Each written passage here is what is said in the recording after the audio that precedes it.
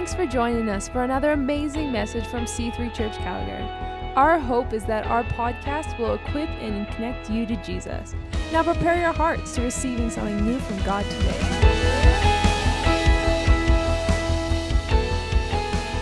It's been such a privilege to be here this weekend, and if you want to find out more about the work of City Hearts, all you need to do is Google City Hearts Global and you can see what we do. But we've had the privilege of rescuing over 4,500 people in the last 5 years. So it's quite amazing what God's given us the privilege of doing. But I've completely changed. Oh, perfect. I was looking behind to see what they'd found for me. I changed in the break what I was going to speak on, and they said they'd find me a donkey. And isn't this the donkey from Shrek? That is one of my absolutely favourite movies ever. So that's fantastic. Because it just struck me during the break and in this service that sometimes we underestimate the power of what God can do in a moment. And you've got no idea what God might do in your life today. You've got no idea what God might be doing regarding your life right now. And I think we need to raise our expectations about what God does in the everyday. Just in the everyday, which is basically, I could call the altar call now because that was my message. In a sentence, done. Let's go and have lunch. Anyway. Have you ever come to a place in life where you've done it all and you've just had enough? I know it's only me because only British and Australian people do that. Canadian Christians are never like that, right? You've never come, because I'm sort of a half-breed now. I was born in Australia, lived there 25 years, and now I've lived in England 27 years, which actually officially makes me more British, but I'm not really. Because I'm still really only got an Australian passport, but I don't know why I'm saying that. But anyway, you've just come to a place sometimes that you had enough. And when we get there, we think that the condition is unique to us.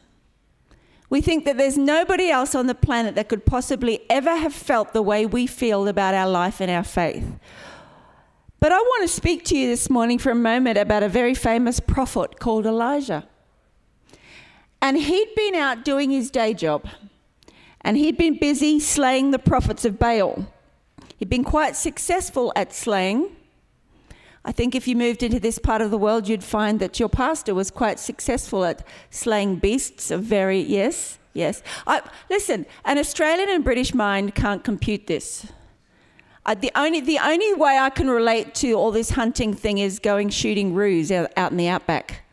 See, then you can't relate to that, can you? But the prophet of Baal, he'd been, listen, is anybody out there? Yeah, there. Okay, just checking.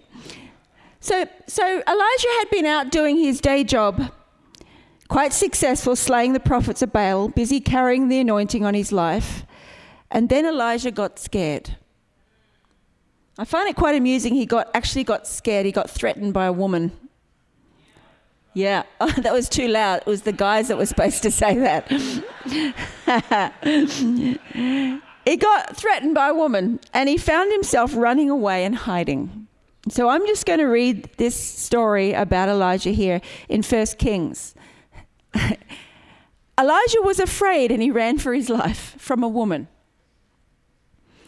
And when he came to Beersheba in Judah, he left his servant there, while he himself went a day's journey into the desert. And he came to a broom tree and sat down under it and prayed that he might die. It wasn't a good day, was it? He prayed he might die. I've had enough, Lord, he said. Take my life. I am no better than my ancestors. Then he lay down under the tree and fell asleep. All at once, an angel touched him and said, "Get up and eat." He looked around, and there by his head was a cake of bread baked over hot coals and a jar of water. He ate and drank and then lay down again. I love that. So he took the provision from the Lord and then thought, sod it, I'm going back to sleep. So then he went to sleep again. And then the angel of the Lord came back a second time and touched him. Don't you love the way the Holy Spirit comes back a second time?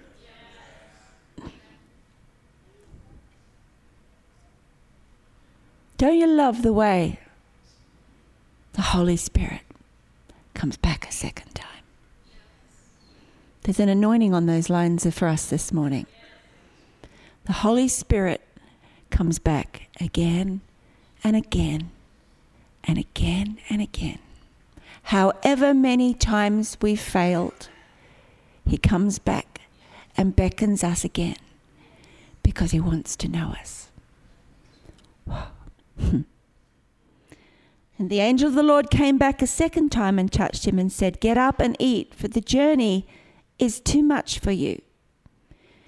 So he got up and ate and drank, and strengthened by that food, he traveled for 40 days and 40 nights until he reached Horeb, the mountain of God. And there he went into the cave and spent the night. Many of us have been known to condemn Elijah for this, but he was only there because he was tired. And a woman was chasing him. And his day job had zapped him of strength for the journey.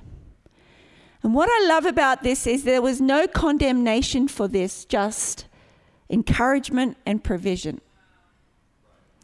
Do you know, sometimes Christians, we are the only variety that shoot our wounded. But God, the Holy Spirit, comes with encouragement and provision. And even when God came and encouraged and provided him, and then he thought, no, I want to die and lay down again, the Holy Spirit came back again and came with encouragement and provision. What a wonderful Father we have. He knows that we are made of dust. He knows that we have times in our lives when we need encouragement and provision. And he comes and he comes and he comes again. He didn't sheer off at this point, but the scripture says he found strength in the provision of God. And we read on about how this provision which God gave him in the most unusual way. And so I want to speak to you about the bigness of smallness. This is really unique this morning because I'm a bit of a preacher. But this morning God's wanting me to be more of a preacher in this moment. So Elijah finds himself on a mountain in the presence of the Lord, awaiting word, a direction, and a sense of purpose. Don't we, many times in our lives, we come around again and we find ourselves in the presence of the Lord asking God for a word, for direction, for a sense of purpose, for a way to go. And I'm going to read this next passage, if you just put it up on the screen, from 1 Kings 19, verse 11 to 12. And we know this passage really well. So the Lord said, "Go out and stand on the mountain in the presence of the Lord, for the Lord is about to pass by." Then a great and powerful wind tore the mountains apart and shattered the rocks before the Lord. But the Lord was not in the wind.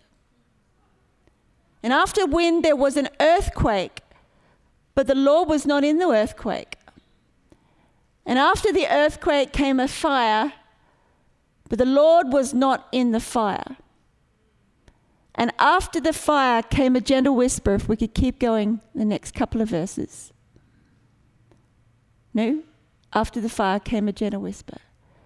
And the Lord said to him, "Go back the way you came and go to the desert of Damascus. Where you get there, anoint Hazael king over Aram." Just one more verse. It's okay. Elijah had known the amazing and the eventful and the sensational. And it come to the point when he lost the energy to continue. And his future sustenance and direction did not come out of the sensational.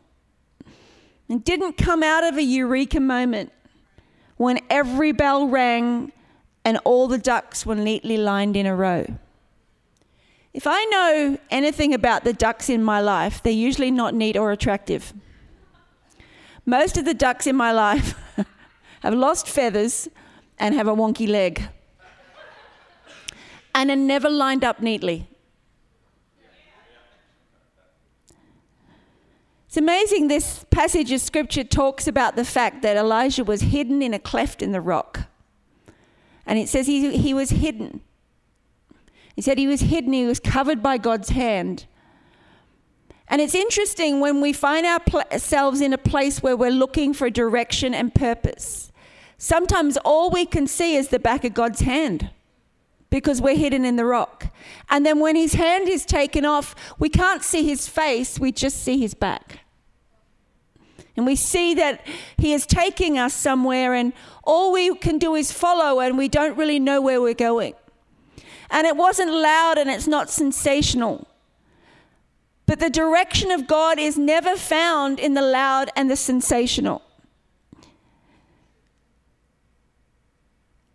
It came in a moment of quiet and a moment of stillness and a moment of smallness.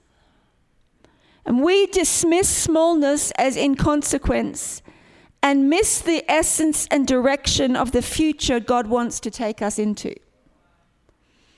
Do you know, when we left Australia in 1991, nobody asked us to go and nobody supported us to go. And we went to a country where we knew nobody because of a still small voice. Nobody ever came into our church, a big prophet in a large cloak, and prophesied, you shall start City Hearts and you shall have 130 staff and represent the church in governments. No. In actual fact, I was being followed by a number of people who wanted me to start a home for another very large organisation. And God the Holy Spirit told me not to and said, you need to start yourself. There was no band. There was no marching band and dancing girls.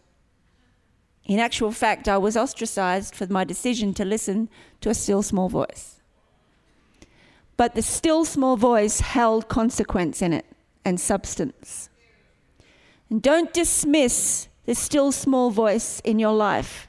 Don't dismiss it as something irrelevant, because God builds upon conviction in our hearts and in our lives. When God said to me about starting City Hearts, it wasn't celebrated, it had no bells and whistles. But now at this day, it's been recognised in Downing Street and celebrated by the British Slavery Commissioner, and it's always expanding. Little voice, big purpose. Do you know, I find in the Word of God, it's interesting, and it said, and God said, let it be. It wasn't an entire worship song. There wasn't a leader, there wasn't like Darlene Check up here in a flowing gown. All God said was let it be, and it was. Don't dismiss smallness as inconsequence. And don't dismiss the normal of your everyday as something that God cannot land upon. You can wait for the sweeping abundance and miss the still small voice that houses a big future. Sometimes what is yelling at you is not the way. I remember my mum saying to me, Jenny, you don't need to shout to get my attention.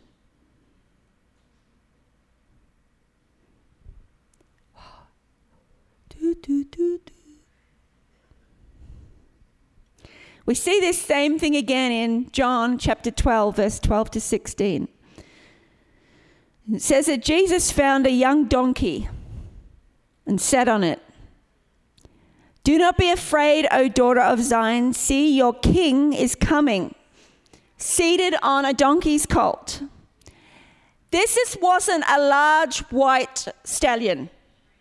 This wasn't one of your big Canadian muscle cars. You know, like, do you know if you got one of those trucks on a Sheffield road, you would fill the entire road, both sides. And the wheels that stuck out the side would run over the pedestrians. I love your trucks. The purpose of God was outworked on the back of the unexpected. Everybody would have thought that Jesus would have entered into Jerusalem on the best available mode of transport. And he came in on Shrek. Well, Shrek's friend. He came in on the back of a donkey. Nobody would have assumed that God would have landed on you.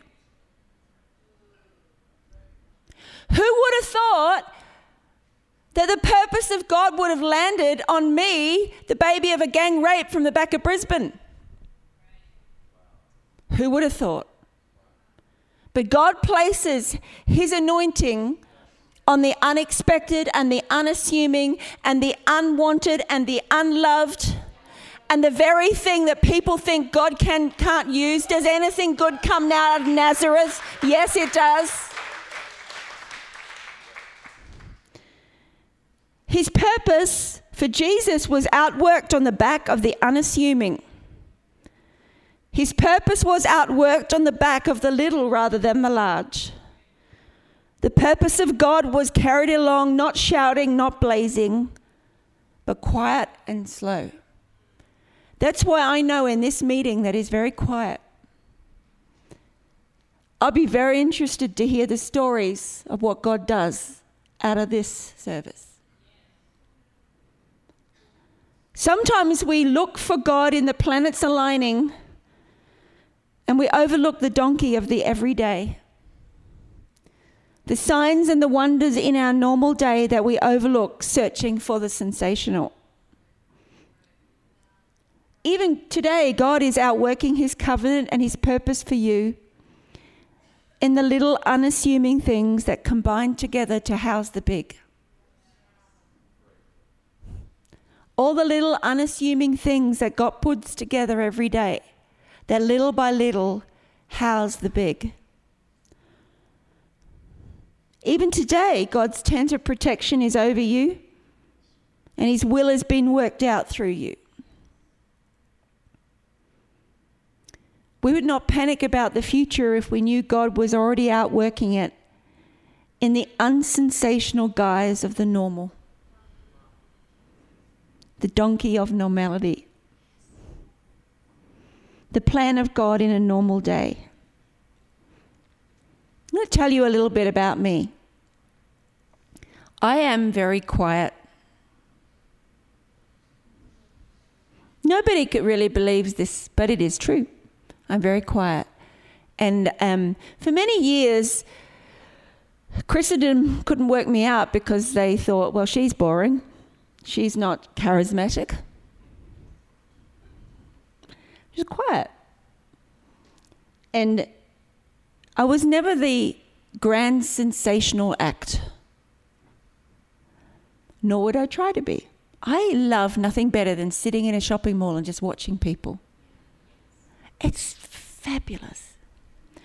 Or going to a party and just sitting on the side and watching, and everybody thinks there's something wrong because I'm quiet. No, I'm just enjoying myself. Leave me alone.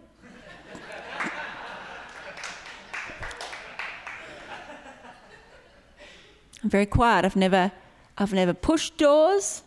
I've just walked through doors.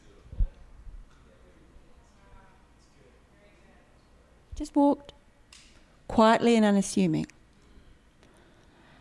Last year, I find myself in TBN London recording my own TV show.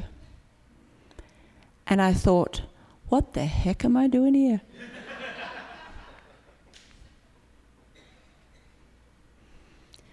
But I say that to say that will be your story.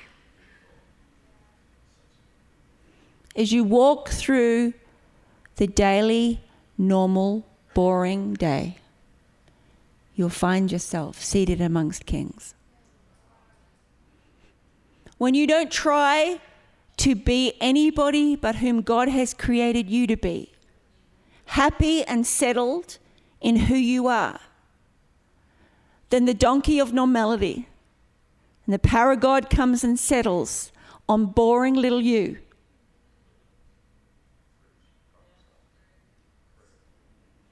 And you find yourself walking through a door into destiny that you did not create, but the King of Heaven created for you. Does anything good come out of Nazareth? Somebody made a comment to my husband the other day. Let me paint a little bit For those of you that don't know my husband, he is a delightful human being. That laugh basically said it all. He's very quirky and unusual and has never really fitted the Christian community, and really, I think, was designed for large cities. He's a city guy, likes the big city, and he lives in Sheffield. And my husband, when he went to university, he studied to be a civil engineer. And I wouldn't walk over one of his bridges.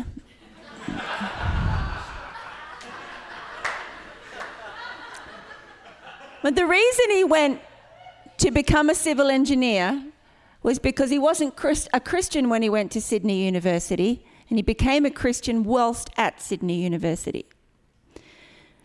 And then roll on a couple of years later, he ends up as youth pastor in Brisbane in an office that looked over a field with a half-dead horse. And he used to look, I'm going somewhere. He used to look out of the window of the office at the half-dead horse and think, what on earth am I doing here? God, what have you done with me? And someone said to him then, of course, now we're on the other side of the world and we're in Ghana. Ghana, yeah, that's okay. Just the other side of Africa, but hey-ho, who cares? It's just a donkey, yeah? And someone said to him the other day, because he's a very intelligent man, he thinks about stuff that I just think, what planet are you on? Someone said to him the other day, he said, what are you doing living in Sheffield? This was a Christian leader. What are you doing living in Sheffield? Doesn't seem like the God place for you. Yeah.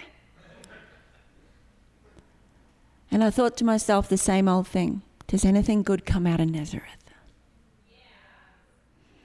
God takes the most unassuming places. Oh, I'm prophesying now. This is a really odd meeting. Because there's just a still, quiet assurance in this meeting. The first one was slam, bam, jump over your seats. This one is steady Eddie. But the reason it's steady Eddie is God is trying to make you understand that there is an anointing on your every day. Who knew when I said, all right, God, okay, then I'll have one person live in my house with bulimia and I'll kick her out of bed in the morning and make her go to work? Who knew it would turn into City Hearts? I didn't. I just decided to wrap around God's intention. And there are some of you here today that need to again decide to wrap your heart around God's intention, around the normality that's in your world. You think, there's actually someone here right now, and you think you've got to fly here or fly there or go somewhere else to be a somebody.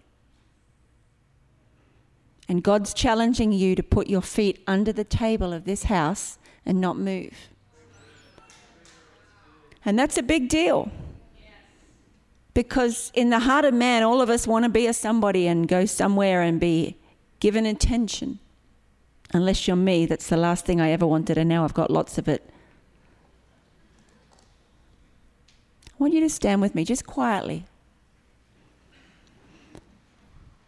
And you can remember this for the oddest Sunday morning service you ever had. And I want you to close your eyes and hold in your hand the normal thing that really annoys you. Now, if it's your partner, don't look at them.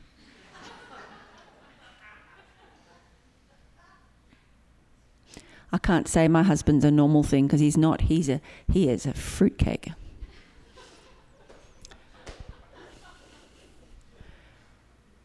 Father, you see right now the everyday, the boring,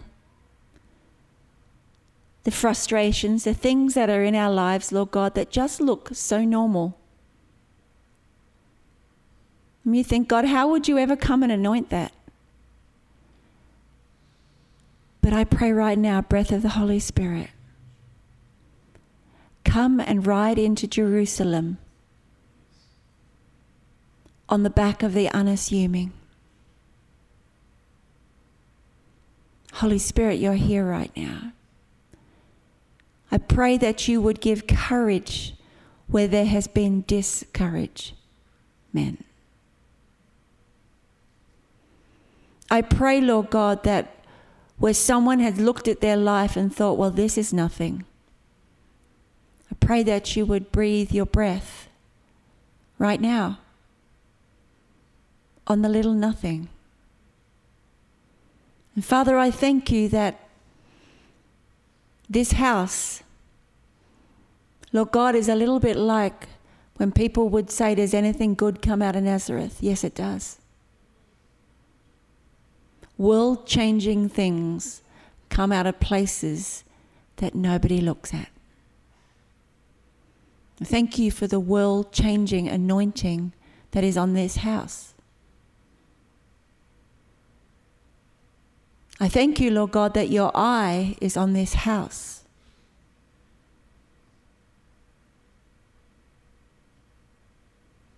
Father, I pray for Lorne and for Kelly today.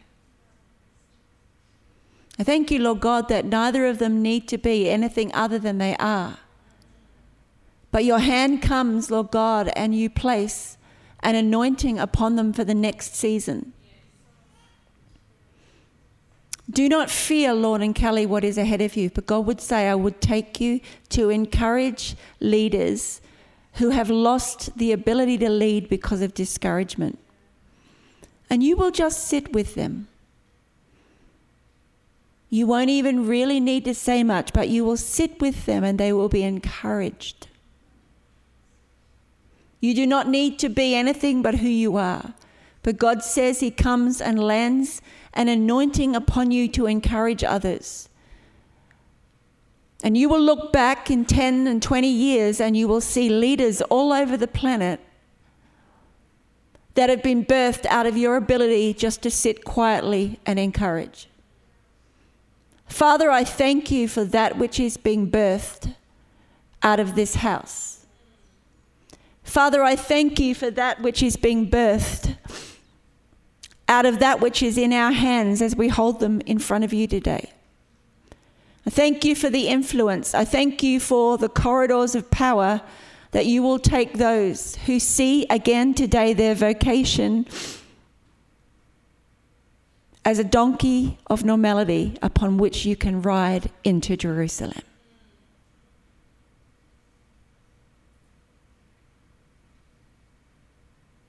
Thank you for your stillness.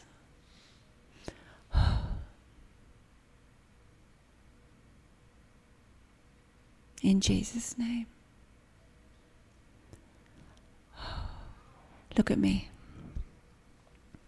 Do you know why I feel permission to do this crazy thing I've done this morning? Because I feel the permission of your pastors, which is truly precious. Truly, truly precious. Because they've given me permission to be me. And I just don't feel today, I'm not going to do any more because I feel the Holy Spirit wants to land on your normal. And as you go into your week this week, Holy Spirit's going to land on what you thought he could never use.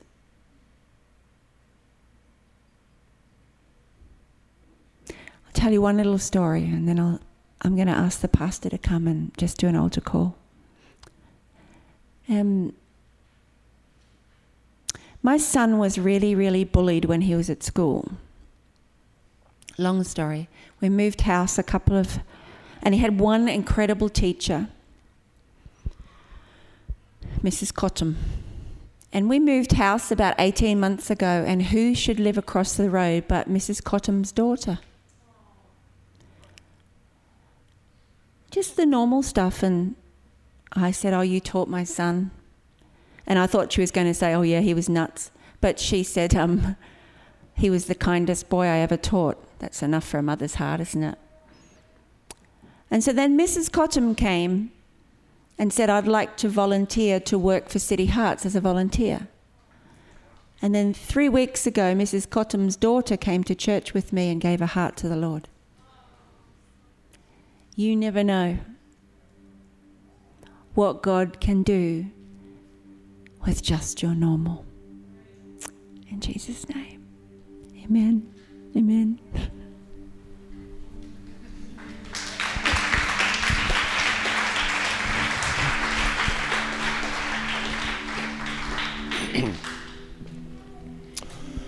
Thank you, Jenny. Most of all for being just you and genuine and willing to adjust to the atmosphere as it changes.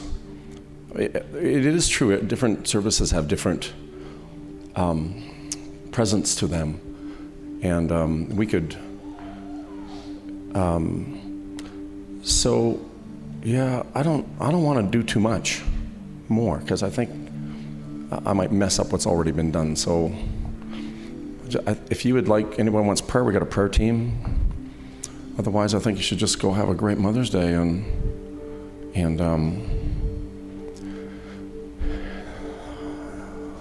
I think that's about it. So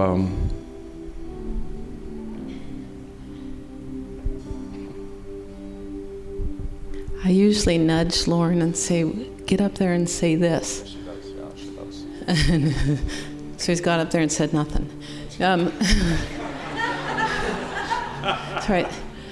No, but I do believe that there's people here that they feel they've missed the first time around.